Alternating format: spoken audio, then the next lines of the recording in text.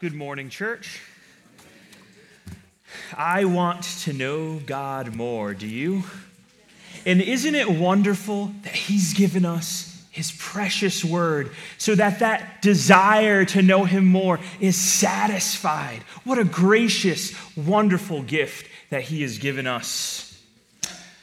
This morning, we're continuing our sermon series on the life of Moses, and today we find ourselves in Exodus chapter 16. And although Moses is involved, we understand by this point he's not the main character. Really, these stories of Moses and Israel, they reveal the character of God. Really, all the scripture reveals the character of God. God is in the business of self-revelation. And if you're sitting here and you're listening to the word of God this morning, know that what's about to come, what's going to be explored in the scriptures, reveals who the infinite God of the universe is. We are studying the character of an awesome, infinite, almighty, and unchanging God. Keep that in mind as we open the word. Every time you open the word, we're not just reading history. These narratives are not just fairy tales. They're historical records of God interacting with humanity and revealing who He is. They're not relics of the past. They're invitations to understand the Lord Almighty and how He continues to interact with His people. And so this morning we are reading this historical account of God's interaction with His people in Exodus chapter 16. And we're going to learn what God is like so that we may trust in Him and what has been revealed through the passage this morning. So if you're able, please stand for the reading of God's word. We're going to be in Exodus chapter 16. We're going to be looking at verses 1 through 21. Holy Scripture says this: Then they set out for Elim, and all the congregation of the sons of Israel came to the wilderness of Sin, which is between Elim and Sinai, on the 15th day of the second month after their departure from the land of Egypt. The whole congregation of the sons of Israel grumbled against Moses and Aaron in the wilderness. The sons of Israel said to them, "Would that we had died by the Lord's hand in the land of Egypt, when we sat by the pots of meat, when we ate bread to the full. For you have brought us out into the wilderness to kill this whole assembly with hunger." Then the Lord said to Moses, "Behold, I will rain bread from heaven for you, and the people shall go out and gather the day's portion every day, that I may test them whether or not they will walk in my instruction. On the sixth day, when they prepare what they bring in, it will be twice as much as they gather daily." So Moses and Aaron said to all the sons of Israel, "At evening you will know that the Lord has brought you out of the land of Egypt. And in the morning you will see the glory of the Lord, for He hears your grumblings against the Lord. And what are we that you grumble against us?" Moses said, "This will happen when the Lord gives you meat to eat in the evening and bread to the full in the morning. For the Lord hears your grumblings, which you grumble against Him. And what are we? Your grumblings are not against us, but against the Lord." Then Moses said to Aaron, "Say to all the congregation of the sons of Israel, 'Come near before the Lord, for He has heard your grumblings.'" It came about, as Aaron spoke to the whole congregation of the sons of Israel, that they looked towards the wilderness, and behold, the glory of the Lord appeared in the cloud. And the Lord spoke to Moses, saying, "I have heard your grumblings of the sons of Israel. Speak to them, saying, 'At twilight you shall eat meat, and in the morning you shall be filled with bread, and you shall know that I am the Lord your God.'" So it came about at evening that the quails came up and covered the camp, and in the morning there was a layer of dew around the camp. When the layer of dew evaporated, behold, on the surface of the wilderness there was a fine flake-like thing, fine as the frost on the ground. When the sons of Israel saw it, they said to one another, "What is it?" For they did not know what it was. And Moses said to them, "It is the bread which the Lord has given you to eat. This is what the Lord has commanded. Gather of it every man as much as he should eat. You shall take the omer apiece according to the number of persons each of you has in his tent." The sons of Israel did so, and some gathered much and some little. When they measured it with an omer, he who had gathered much had no excess, and he who had gathered little had no lack. Every man gathered as much as he should eat. Moses said to them, "Let no man leave any of it until morning." But they did not listen to Moses. And some left part of it until morning, and it bred worms and became foul. And Moses was angry with them. They gathered it morning by morning, every man as much as he should eat. But when the sun grew hot, it would melt. Let's pray. Heavenly Father, we thank you for this word, God, and we pray that you would indeed reveal who you are through it, Lord, that we would leave this place with a better knowledge and understanding of who you are and a greater love for you that leads us to a greater obedience and action in your kingdom. We pray that you would do this miracle now and that many would just come to know you truly through this word. In Christ's holy name, amen. So you all may be seated.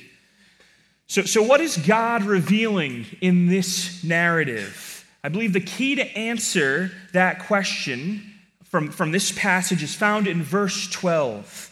There the Lord is speaking, and he says, "I have heard the grumblings of the sons of Israel. At twilight you shall eat meat, and in the morning you shall be filled with bread, and you shall know that I am the Lord your God."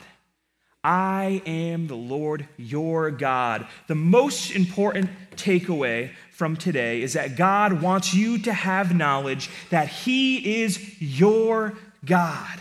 That word "your" indicates a direct association that God wants with you. God doesn't just want you to have an abstract knowledge, something far off about who he is. He wants a personal relationship with you. God is necessarily relational, by the way. It goes as deep as the Trinity itself, and he wants to invite you and I into that. That's amazing that he in his freedom and grace has chosen to identify with and relate to a people. In the Old Testament, it was specifically Israel, and now, friends, through Christ, you too are invited. He wants to be your God this morning, and this is good news. But what does this mean for the Lord to be my God, for him to be your God? How will he interact with me? What does it look like? What does he do that makes him different than other alleged gods? What is even appealing about this claim? I believe this passage in part reveals what exactly is entailed with God being our God personally. And in the narrative, I believe we see a God who in difficult times hears, instructs, provides, and ultimately loves his chosen people. Today we'll see that the Lord is revealed as your God who hears you, instructs you, and provides for you. No other God does this. This is what it looks like when the Lord of the universe, the infinite God, is your God. These interactions should take place. And so there are really four features in the text, in the passage, that show what it means for God to be our God personally. First, we're going to look at this idea that the Lord is your God in all of life's circumstances. Second, we'll see that the Lord your God is your God by his hearing of you. Third, we'll see that the Lord is your God by his instructions to you. God also means ruler, doesn't it? And fourth, we'll see that the Lord is your God by his provisions for you. So let's look at this first point here. The Lord is your God in all your life circumstances. Verse 1, it says, "And they set out for Elim, from Elim, and all the congregation of the sons of Israel came to the wilderness of Sin, which is between Elim and Sinai, on the 15th day of the second month after their departure from the land of Egypt." So God wants to take them from one place to Sinai. Remember, that was what he said, "I bring these people to Sinai to worship me." And then from there, they would worship and receive the law, and then they were to go to the promised land where they would flourish as God's people. He wants his people to grow into a flourishing, wonderful people. But to do that, they needed to leave not just Egypt, but they needed to leave Elim, which, remember, in Exodus 15:27, the end of the chapter, it tells us had 12 springs and 70 date palms. The Lord provided for them. But they had to leave and now go through this wilderness of sin. And by the way, this name, Wilderness of Sin, it's more coincidental. Though they certainly did sin in the wilderness, it's not particularly named for that reason. So, they're several weeks out of Egypt, and instead of immediately flourishing in the promised land, there's a process of growth that is taking place in the wilderness. There's something that God is trying to reveal about himself and show how he interacts with his people. What it means when he is their God. And it involves a process in which they are temporarily led into an undesirable wilderness void of food and water. Indeed, when God is your God, when he is personally interacting with you and I, relating to us personally on this side of eternity, it's not all roses and butterflies all the time. Sometimes things might get tough when the Lord is your God. Sometimes things might get a little messy and uncomfortable. Sometimes we find ourselves in these wildernesses without food, and we're lacking and we're grumbling. You know, we don't preach the prosperity gospel here. This is not your best life now. It's to come. And indeed, we should hope in that. But certainly, this is a wilderness. We're still waiting for the return of the Lord and that establishment of his perfect kingdom. And so sometimes we're in this process, this season of growth, and we're all going to find ourselves there. Sometimes we might not have a lot of money. Sometimes we might lose the job. Sometimes that loved one might pass away. Things in this life, friends, are difficult. I'm not going to stand up here and be delusional and tell you that nothing is difficult. Sometimes it is. But hear this. When the difficult times come, it is not a sign that he is not your God, but a sign that he is your God even through those hard times. That he reveals to you in those places his own faithfulness and his own love towards you. That is what it means when he is your God. It is perhaps in those times where he is most clearly showing us who he is. The God of the highs and the God of the lows, the God who follows us even into the wilderness and blesses us there in that place. And it seems to me an infinite God who could have done anything, could have easily teleported the millions of Jews straight to the promised land, straight to Sinai, wherever he wanted to take them. But he didn't do that. Instead, he chose Moses to lead the people through the wilderness so that God may reveal to them that he is their God, even there in that place where it is undesirable. Not just the God of prosperity, but the God in the wilderness. Oh, that we have a God who is our God, not just sometimes, but all times. Whatever it is you're going through this morning, friends, he still is your God if you would let him be. If you would embrace that fact and be at peace, friends. Every high and every low, he remains faithful to his people. He remains actively and relationally involved with his people always, even in those spots. When he is your God, he is not just your God when we reach a destination. He is your God in the journey. And that is good news.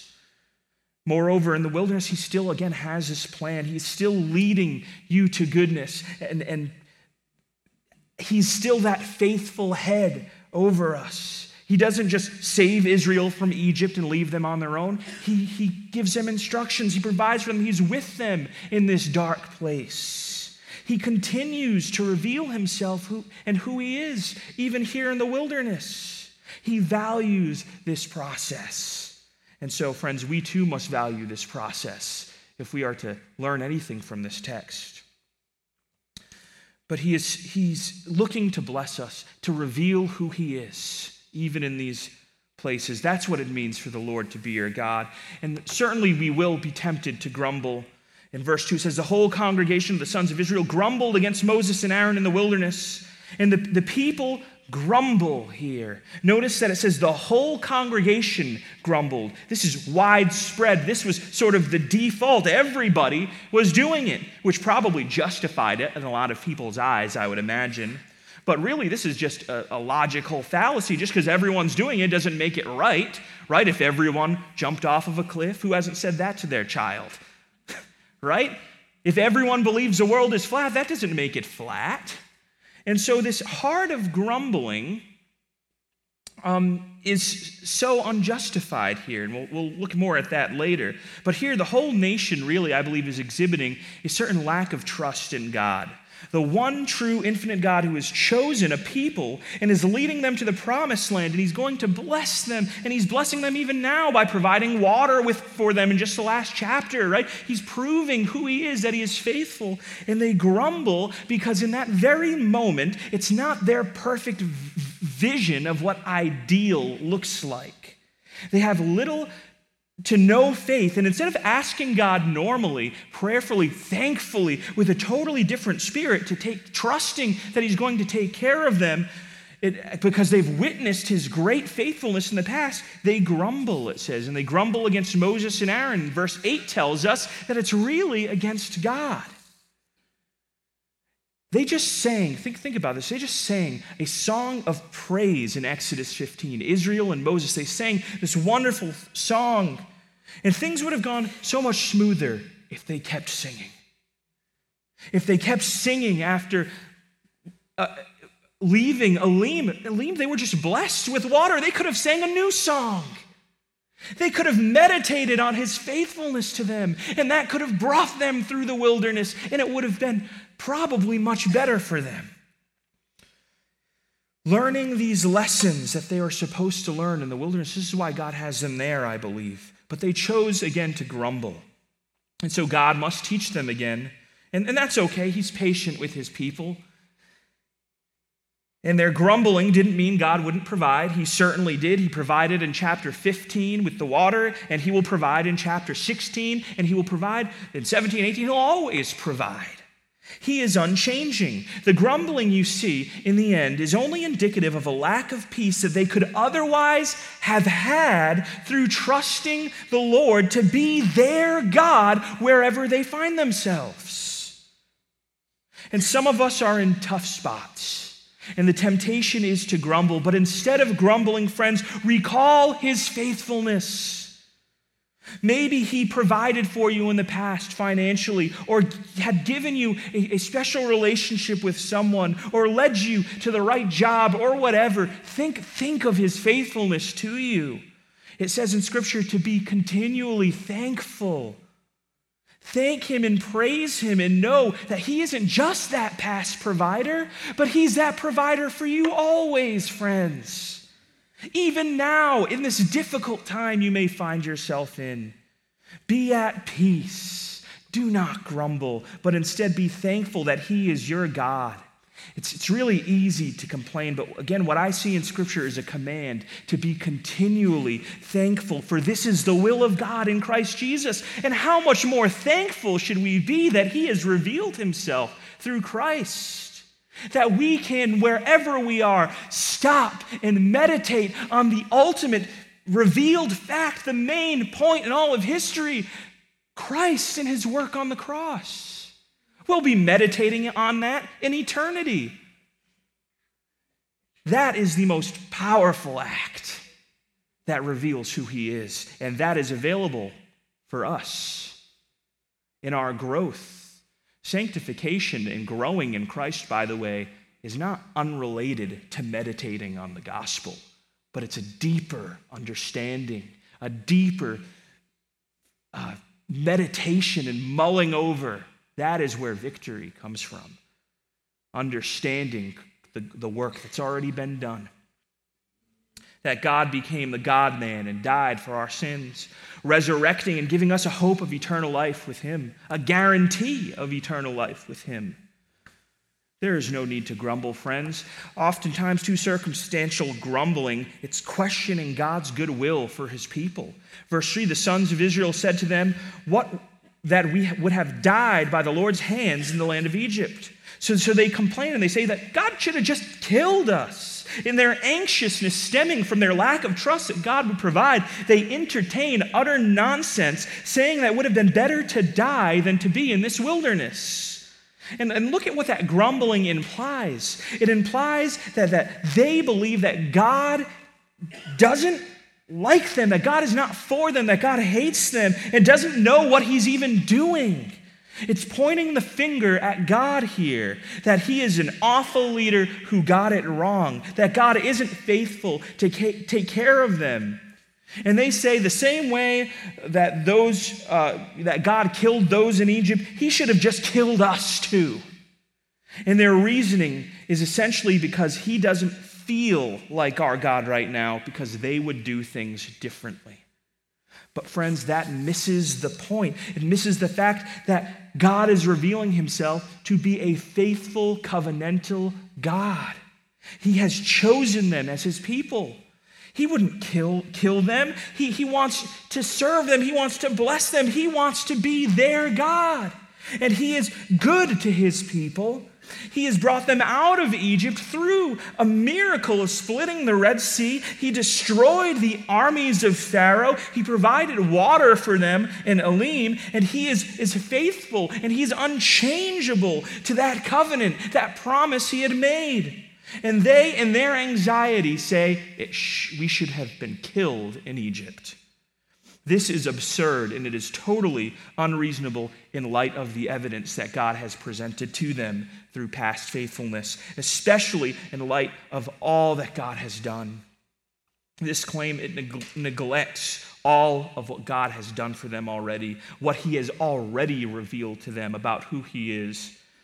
And remember, this is only several weeks out, by the way, which kind of blows my mind. It makes me sometimes think of myself. 1 week we're so happy, and the next we're making absurd claims just like this, aren't we? And so it's tough to really point the finger at Israel, knowing that we often sound just as insane as they do here with their own grumblings. And as God takes us on our spiritual journeys of growth, where we may know him deeper even in the wilderness, we often grumble in our own ways. God, this economy is awful and I don't own a house. What are you doing? God, I have so much stuff that I need to pay for and I'm financially overwhelmed. What are you doing? God, I'm single and I'm sad. What are you doing? I'm married and I'm miserable. What are you doing? Right? We're just complainers. How could you allow that person to leave me? How could you allow them to die? What are you doing? And we might not say it out loud, but I think if we're honest with our grumblings that take place in our heart, we might say to God, you should have killed me rather than brought me to this wilderness. Oh, but this is just an indication, again, that we're pros of making mountains out of molehills, really. When we make much of the lack, when we make much of these circumstances, we make little of our God. When we make much of these trials, we fail to recognize that we should be making much of him who meets our every need in the trial. That he is our God. That we should be singing that song of salvation still, looking to him as the provider that he already displayed he was. And for the New Testament Christians, certainly, again, we should be making much of Christ and his salvation work always. That is the cure to our grumblings. It is impossible to grumble and be thankful at the same time. Try it. Your mind will get all confused. Impossible. And so we have so much to be thankful for with what has been revealed in Christ. And so, in light of the gospel work, how could we be grumbling? Be thankful always in Christ. Again, that is God's will. It is a centerpiece of all human history. Literally, the gospel guarantees an end that works out. Be happy for what he has done. Circumstantial grumblings are often from a delusional perspective that misses the point. It says the sons of Israel said, what would we have died by the Lord's hand in the land of Egypt when we sat by pots of meat, when we ate bread to the full? For you have brought us out of the wilderness to kill this whole assembly with hunger. And so the Egyptians failing to continuously, the Israelites failing to continuously mull over God's salvation and provision, they start to have these sort of dreams, these deluded dreams and deluded perspectives that attach onto their grumbling. One commentator puts it this way. He says, the Israelites' mindset is not unlike that of criminals released from incarceration. Imprisonment, but with 3 meals a day and a place to lay one's head at night, seems more inviting than struggling through the challenges of liberty. The idea of security, but outside the will of God, seems preferable to insecurity and uncertainty, but inside the will of God. They're thinking backwards, right? Their perspective is wrong. They're not understanding what they've been freed to. They are so obsessed with the familiar, so unwilling to have a faith-based relationship with their God. That is what they are saved to. That's what they were designed to have. That they are so prone to stay away from that kind of faith-based relational thinking that instead they're clinging to the old and the familiar and looking at that as if it's better than walking with the Lord. They choose, again, only to see certain aspects of their slavery and fail to see it for what it really was. They weren't flourishing in Egypt. They were bound. Right? Where's the talk of the genocide that took place? Where's the talk of the hard labor? They will leave anything out in order to grumble against the Lord, like a bad lawyer who chooses to ignore all the evidence against him. Israel chooses to focus only on the things that support their radically faithless claims against God. Oh, but what misery is this, in light of the unchangeable God who saves and provides, the God who brought them out of Egypt and provided water already. They are missing the big picture. They fail to see why God brought out his people in the first place. He brought them out so he could be their God, and so that they could be his people. He saved them to that faith-based relationship that they are trying to avoid. He is the covenantal God. He brought them out not to kill them, but for deep relationship with them. And that, friends, is true freedom. That is what he was saving them to. Why forsake true freedom and peace for 3 meals a day when you can just trust in God to take care of you? This is the new freedom that we have in Christ. It's the question is the same for us. We too have been given freedom. Let us not look at the past so delusionally and forget the relationship that we're saved into, that he is your God, that he is my God. Part of being God's people, by the way, means being God's children. Adoption language, it's all over the New Testament. Friends, stop being anxious and letting that lead to grumbling. Trust God. Trust God and obey like a child. Don't delude yourself into thinking captivity is better. The reason we go there on our heads is because we're avoiding addressing the trust and faith problems that we so often have. Do not grumble. Be at peace and trust. That's what true freedom is. That is what we're saved into. That is what it means for the Lord to be your God. Even in the wilderness, we know he has bound himself to us for our good. And so we need not fret. Circumstantial grumblings against others is actually against God.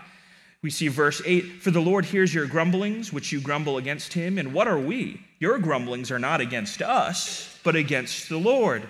So they are so un-God-focused that they grumble against Moses and Aaron, kind of using them as a little buffer.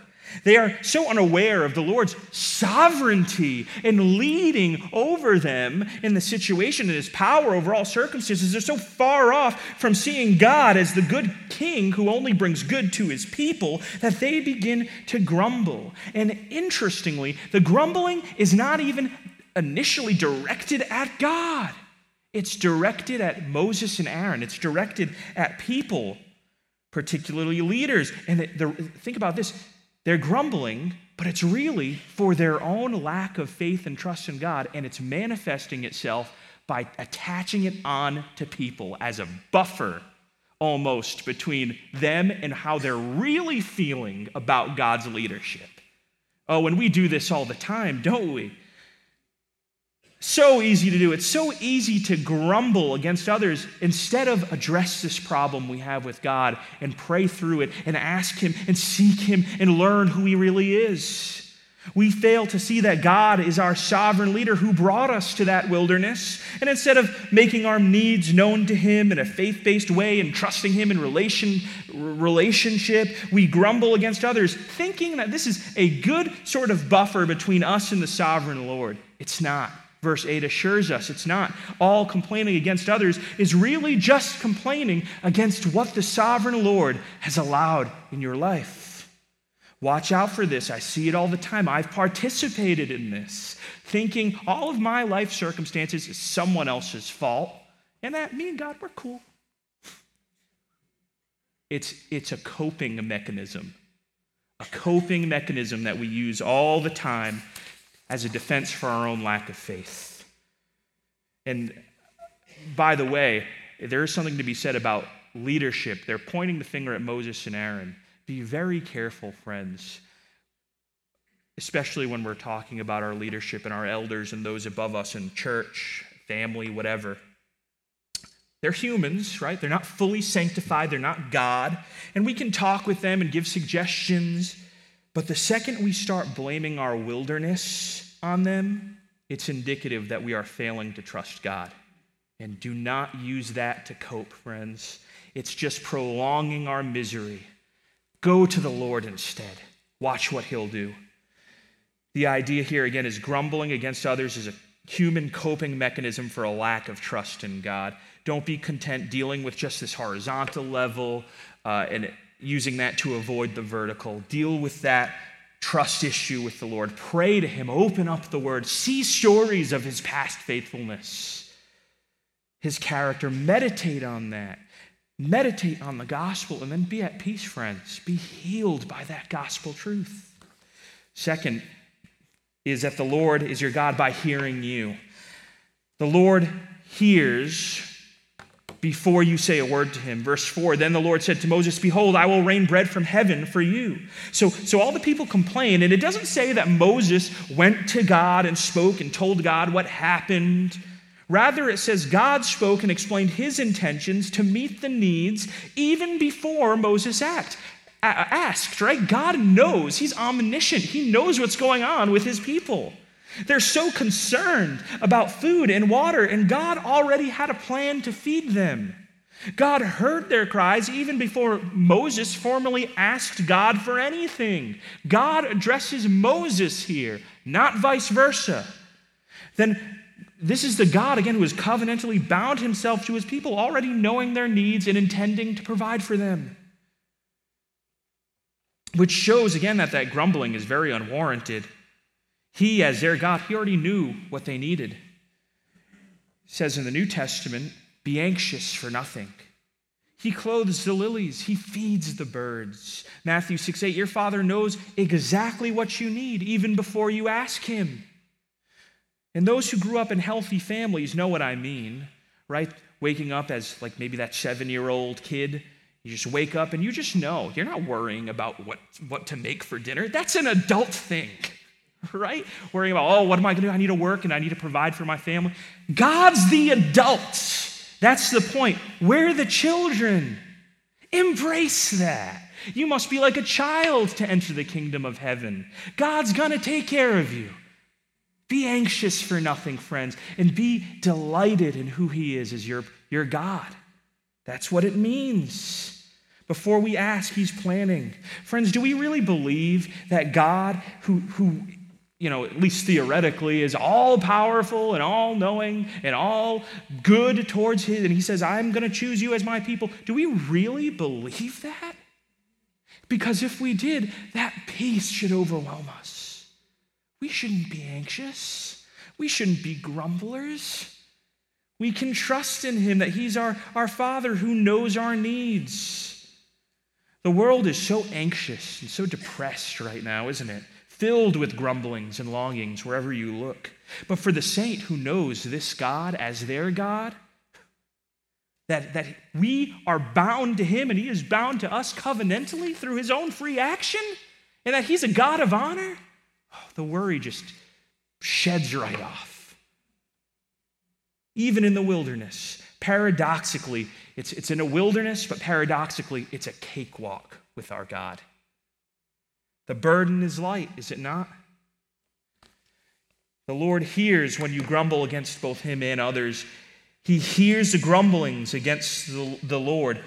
And what are we that you grumble against us? For the Lord hears your grumblings, which you grumble against him. Amazingly, again, part of God being our God means he is listening to everything.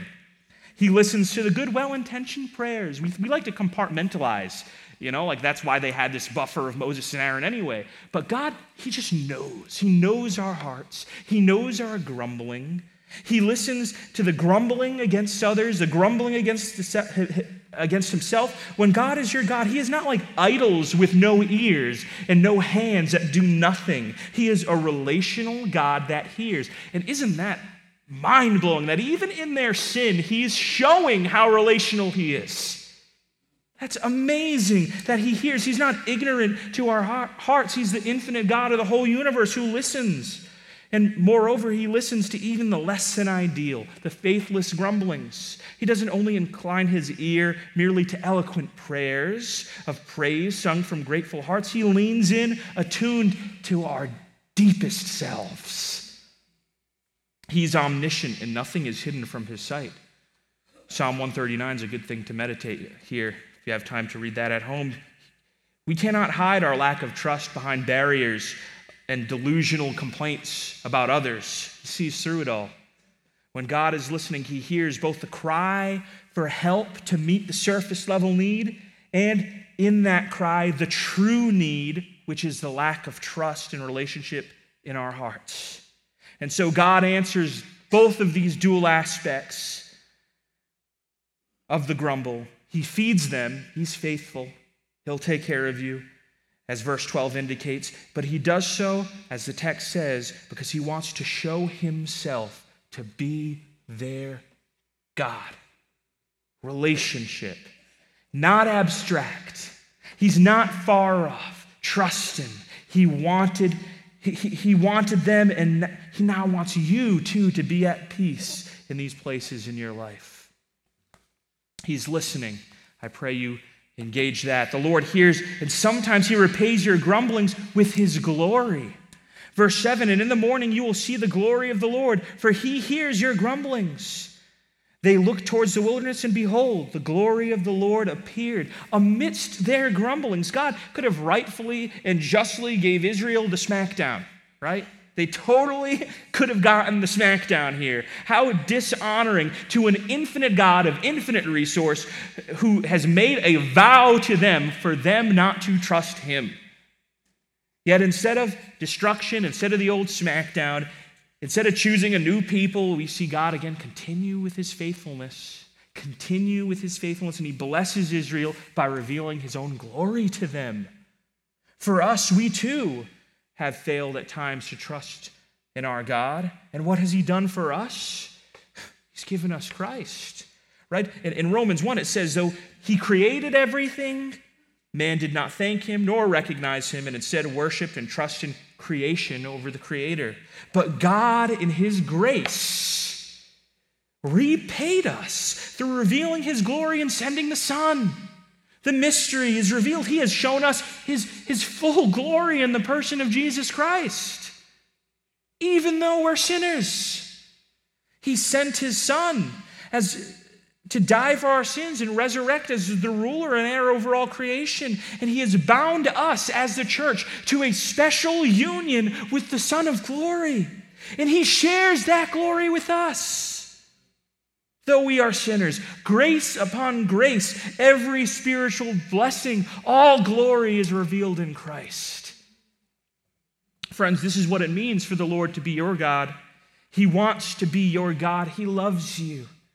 Would you consider this morning acknowledging the Lord's faithfulness to you through Christ and letting him love you into the kingdom? You can't earn it. Him being your God is an act of grace he has shown you, though you do not deserve it. I pray the Spirit would open all of our eyes to that great grace this morning and reveal that to everybody who hears this word. we see that the Lord hears your grumblings and he wants you to draw near to him. Then Moses said to Aaron, say to all the congregation, the sons of Israel, come near before the Lord, for he has heard your grumblings. A call to come near. God then, through Moses' instructions, beckons for the grumblers to come near. In every religion on the face of the earth, you have to fake it until you make it before you come near. You have to be good to get the blessing. It's the old carrot and stick approach. You have to earn the presence before God. Here God says, I have chosen my people. I will take you as my own, Exodus 6. He invites them close despite knowing their grumbling hearts. How much more this invitation for us in light of Christ. Though we have grumbled, though we have been selfish and lacking trust, he invites us to go near before him. And not only does he meet these physical needs as your God, he wants that relationship. He wants closeness. This is more, our God, the God of the Christian faith, is more than just a magical genie, all right, who takes care of all of our physical needs. He is a relational God who wants a people for himself. A real relationship. And friend, the only way that we can come near is through the blood of Christ. Would you come near, though you are a grumbler? Would you approach? I know it's scary to not hide from him because he is so great, but he doesn't want you to hide. He wants relationship. Hiding, that's old. That's Adam and Eve's response. He wants now you to go before him and have the grace of Christ wash over you and have real relationship. And friends, this is possible because of Christ, fully God, fully man. We can draw near into the Holy of Holies, even closer than Israel, because of the blood of Christ. Boldly. That's what it means for the Lord to be your God. The Lord hears grumblings, and yet he wants you to know him. Verse 11, the Lord spoke to Moses, saying, I have heard your grumblings of the sons of Israel. Speak to them, saying, you shall know that I am the Lord your God. The Lord hears the grumblings, provides the physical food in the form of manna and meat, and he does so again to show this point, that he is their God. He returns grumblings with blessings. He is the faithful covenantal provider, and he gives them food. He gives them manna. Now, what exactly is manna? Sweet tasting, right? Flake-like substance. Most importantly, it's described as bread in verse 12. Bread from heaven given to the people which are less worthy to even receive it. And he gives this and provides for them that they may know him. God is not primarily interested with just surface level. He's interested with knowing, having us know who he is, with that relationship. Though we are tiny little specks on this planet, he provides bread. And all the more he has given us, John 6, the bread of life, which we feast upon in Christ Jesus. For our nourishment, that we may never go hungry again. Praise God, he wants to reveal himself to his people. He wants to take care of his people. He wants his people to know him relationally, and this is done fully through Christ. Next, we see the Lord is your God by his instruction to you. Verse 4, then the Lord said to Moses, behold, I will rain bread from heaven for you, and the people shall go out and gather the day's portion every day, that I may test them whether or not they will walk in my instructions. Indeed, God isn't a God who leaves his selfish, grumbling people in that state. He wants spiritual growth. He wants development. He is trying to teach them. Yes, he wants to provide for them, but he also wants to test our hearts and grow us in that relationship, to show us our wickedness, to grow us into further relational trust that he so desires. Now, God is omniscient. Right? God already knows the results of every test, doesn't he? Spoiler, they don't follow the instructions well all the time, Israel, do they? Yet he is willing to give them the instructions anyway, because he's interested not in just physically providing for them, being our genie, but he's interested in the spiritual development of his people. That is why we're in the wilderness. They themselves are unaware of what's in their hearts. That is that lack of trust, and that God is cleaning it out in love through these commands. He is one in the same act providing for them and revealing who he is to them and revealing their own wicked ways. All in this act. Friends, take the instructions from God. Take that Bible that is sitting on your laps for what it is, God's instructions to test our obedience, to build our faith, to instruct us, to show us where we lack. And by the way, this is not duty for duty's sake. This is not religion. These instructions aren't given so that we may approach God, so that we may learn, to earn something, right? It's not about earning. These instructions are given to us to build relational trust in who he is. That as we see the instructions, as we follow them, we have more evidence of his faithfulness, ever increasing. That Bible isn't something dull. It's not something not exciting. It's not a boring list. It's a relational thing. Oh, I pray that we would stop viewing this as just instructions to follow and instead viewing it as relationship with who he is. A delight. The law of the Lord, it's described in Scripture as a delight. I delight in his law. These testings aren't something to run away from. It's something to honestly embrace. The more you run away, actually, the more painful it is. The Lord's instructions also, we see, are not always static formulas or things that kind of stay the same in this boring kind of instructional magic genie way. Verse 5, it says, on the sixth day, when they prepare what they bring in, it will be twice as much as they gather daily. So they are commanded to do the same thing every day, and then the Lord changes it up. And we know that on the sixth day, things start to look a little different. They cannot just continue the same old formula. And as verse 22 indicates, on the sixth day they were to gather twice as much manna. Why? What is this showing us? Why change it up, God? We had a good thing going here.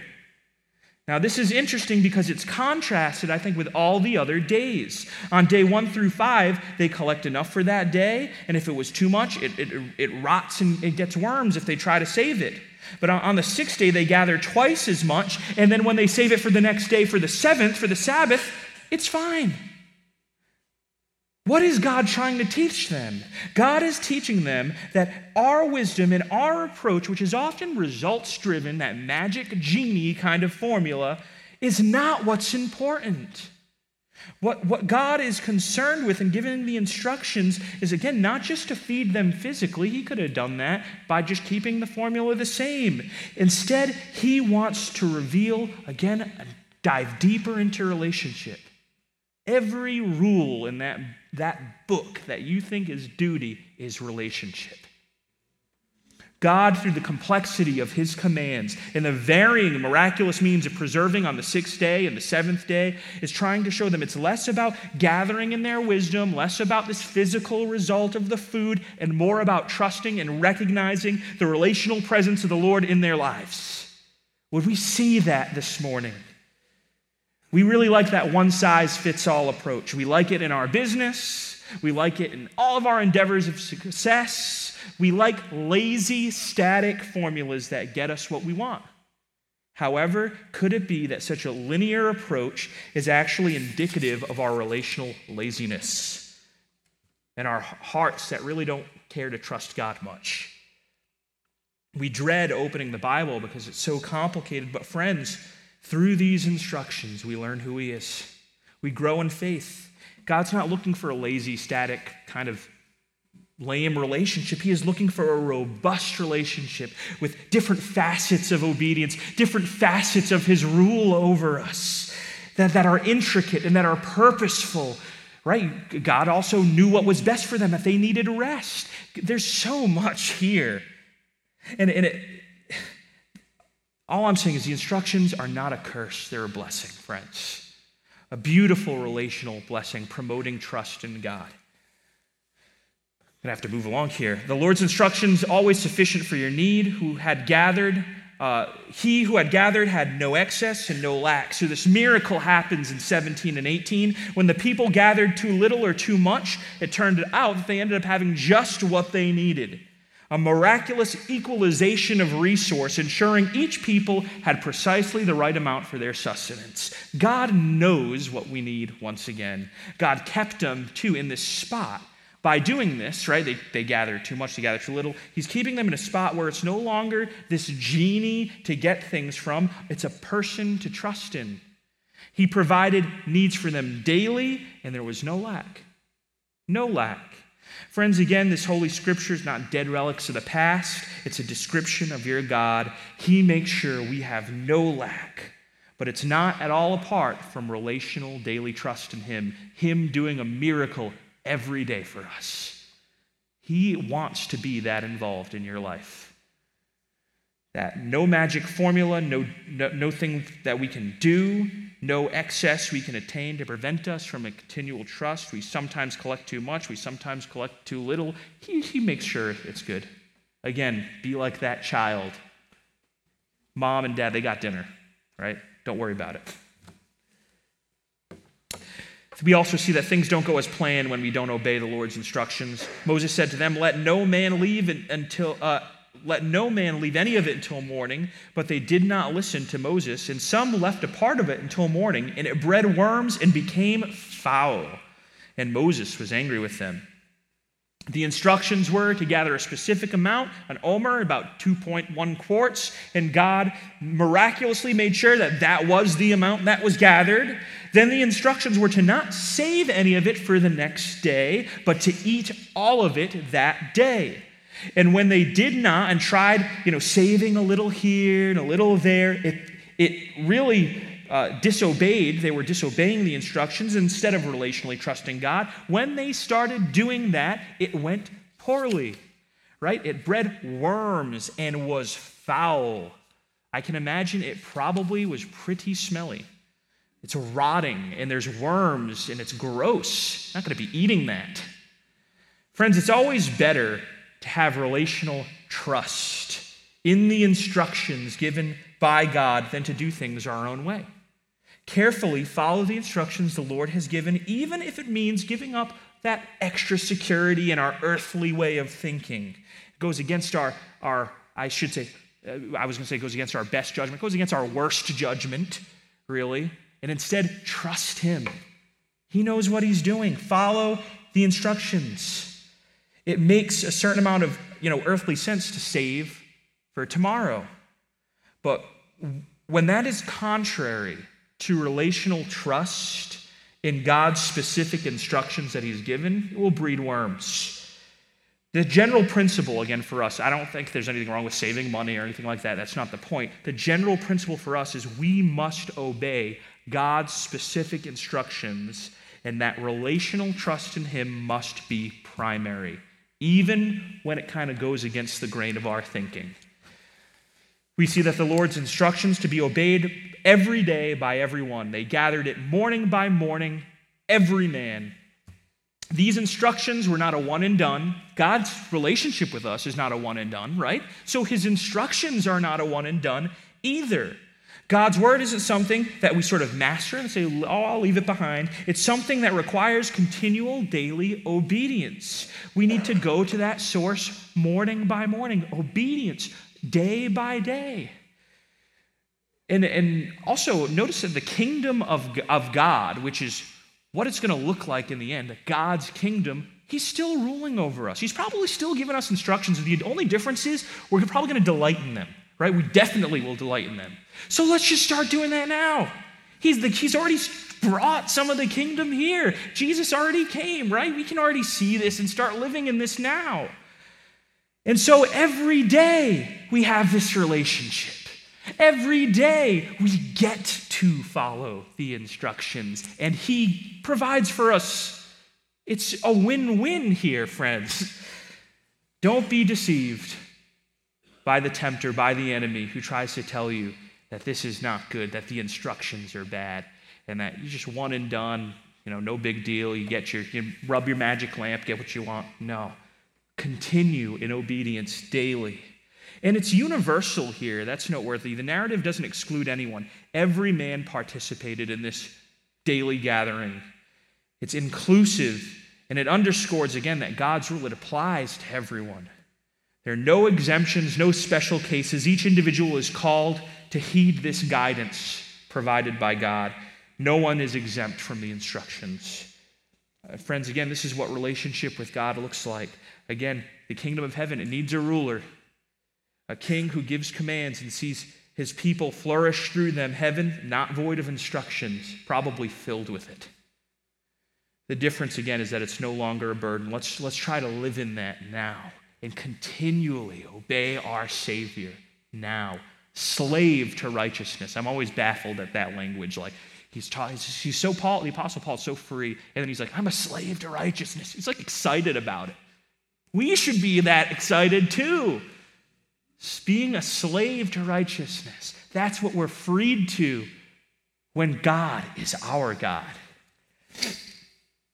Okay, lastly here, the Lord is your God by his provision for you. Verse 6, so Moses and Aaron said to all the sons of Israel, at evening you will know that the Lord has brought you out of the land of Egypt. Interesting, right? It's a passage about grumbling for food, and now he's talking about Egypt, something like sort of in the past. I thought we were done with that. It's necessarily connected, right? This passage about grumbling about food is necessarily connected to the fact that God is revealing himself still as the Redeemer of his people from Egypt. He is the great Redeemer of the Israelites. They were slaves, treated harshly, smacked down by the Egyptians from flourishing. And God destroyed the Egyptians and brought them out.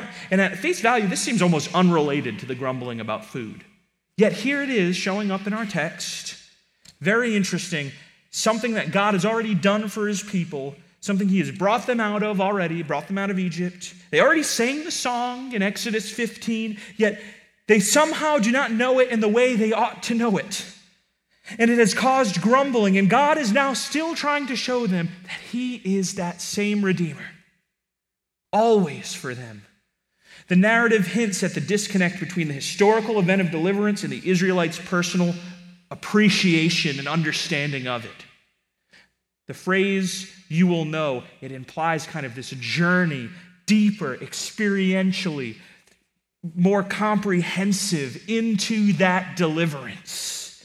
God is rehearsing with them once again that he is the God who redeemed them. He's revealing it still to them, that they have a fuller understanding of salvation and redemption. And friends, for us, that mystery that has been kept hidden for generations is now disclosed to the Lord's people. It is Christ Jesus, the incarnate Lord, the keeper of the law, the redeemer of mankind, the ruler to be trusted, and the provider of salvation. This is our God. But when we're grumbling in our sanctification on the way, after the fact that we've sort of already understood, oh yeah, Jesus died for me, meditate deeper on the gospel. Delight in the salvation he has given. He's still showing us facet after facets and angles of the gospel. Again, all through eternity, friends, I believe we will be delighting at the gospel. Rehearsing the gospel over and over in your mind. We never graduate from that redemption. We never move past that salvation, ever. Even in the wilderness, delight in the redemption. Even in eternity, we'll delight in the redemption. And some might find this too easy, too simplistic. Wait, meditating on the gospel is a part of being, sanctified? I thought that was like something I had to do on my own. Too simplistic. They don't like it. They say, oh, well, Jesus, think about the gospel. It's an overused slogan. Lacks psychological depth. However, the power of the gospel lies precisely in its simplicity. God saves. God saves, and he is revealing that more and more to us every day. To say Jesus is the answer, it's not a worn phrase, but a declaration of a radical life transformation that is offered. It is the acknowledgement that the gospel isn't just a historical event or a theological concept. It is a pulsating force that shapes our lives. It secures our future. It is a thing which we never graduate from. God taught the Israelites deeper and deeper revelation about who he is, how he saved them and was their Redeemer. He is their God. And likewise, in Christ, we are saved and he is our God. And even this morning, he is trying to reveal a fuller depth of that simple gospel truth to us. Would you see it, friends? Would you stop your grumbling and know that he is the God who saves? The truth that we are his and he is ours because of his work. Delight in that, brothers and sisters. We see the Lord's provision again reveals his glory to us. You'll see the glory of the Lord. Moses says this will happen when the Lord gives you meat to eat in the evening and bread to the full in the morning. Once again, the Lord's provision reveals his glory. He's acting in human history, providing for his people, for the meat and bread, and it's glorious. And friends, we need to think of the Lord's provisions again as the revelation of his glory to us, his actions in human history, providing for us. It reveals who he is. We look around at our circumstances and anxiously say, I lack. But he, as that relational God, gives us food, water, clothing, salvation. It's all a display of his glory. Think about things you can praise him for. And if you run out, think of more, because there is more. And there's always the gospel. We should delight in this. And I encourage you right now, meditate on this stuff. Meditate at home. Meditate on what you have, that you have a home. He has abundantly supplied for his people. And in doing so, he's revealing his glory to us. The Lord of abundance, lacking nothing, and he shares with us. He shares with us little specks on this earth. How amazing that he has revealed his glory and power to us in this way. And lastly, the Lord's provision, though unfamiliar to us, has been revealed. When the sons of Israel saw it, that is the manna, they said to one another, what is it? For they did not know what it was. And Moses said to them, it is bread which the Lord has given for you to eat.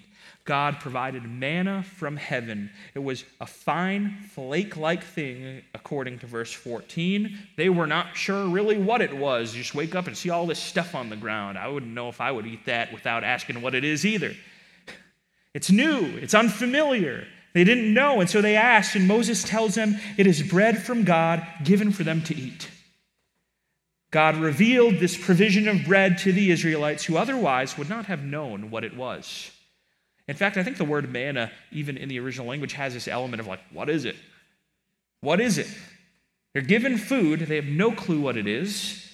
And then Moses tells them, it's bread that God has given us. Eat it. It's good. Trust me. God gave it. And brothers and sisters, friends, do not miss the true bread. Do not miss the provision that he has given. Do not miss the relationship with God. Indeed, he provides for us physically, but this points again to God providing for us spiritually. John 6:35 and 36, then Jesus declared, I am the bread of life. Whoever comes to me will never go hungry. Whoever believes in me will never be thirsty. Hear this. This is Grace Gospel Church. Simple gospel. Ultimate revelation and provision from God, and everything in the universe, every trial, every provision, it all points to it.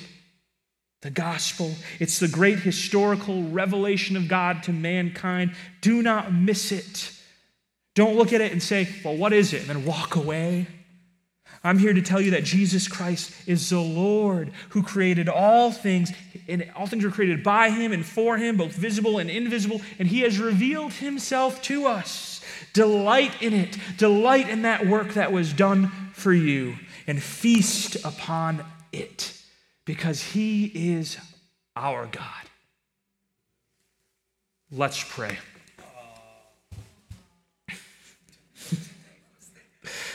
Heavenly Father, we come before you now, and we thank you so much for this word. We thank you that you are our God, that you've chosen us, and that you have provided for us, instructed us. You hear us, you saved us. Oh Lord, I pray we would live in that truth, live in what it is you have for us right now, here in this wilderness while we await your return. And Lord, we do pray, come quickly. Come quickly. But Lord, while we wait, We wait with a smile on our face because we know the future that's guaranteed for us. So teach us to trust daily and to continue in this relationship that you've provided. We pray all of this in Christ's holy name. Amen.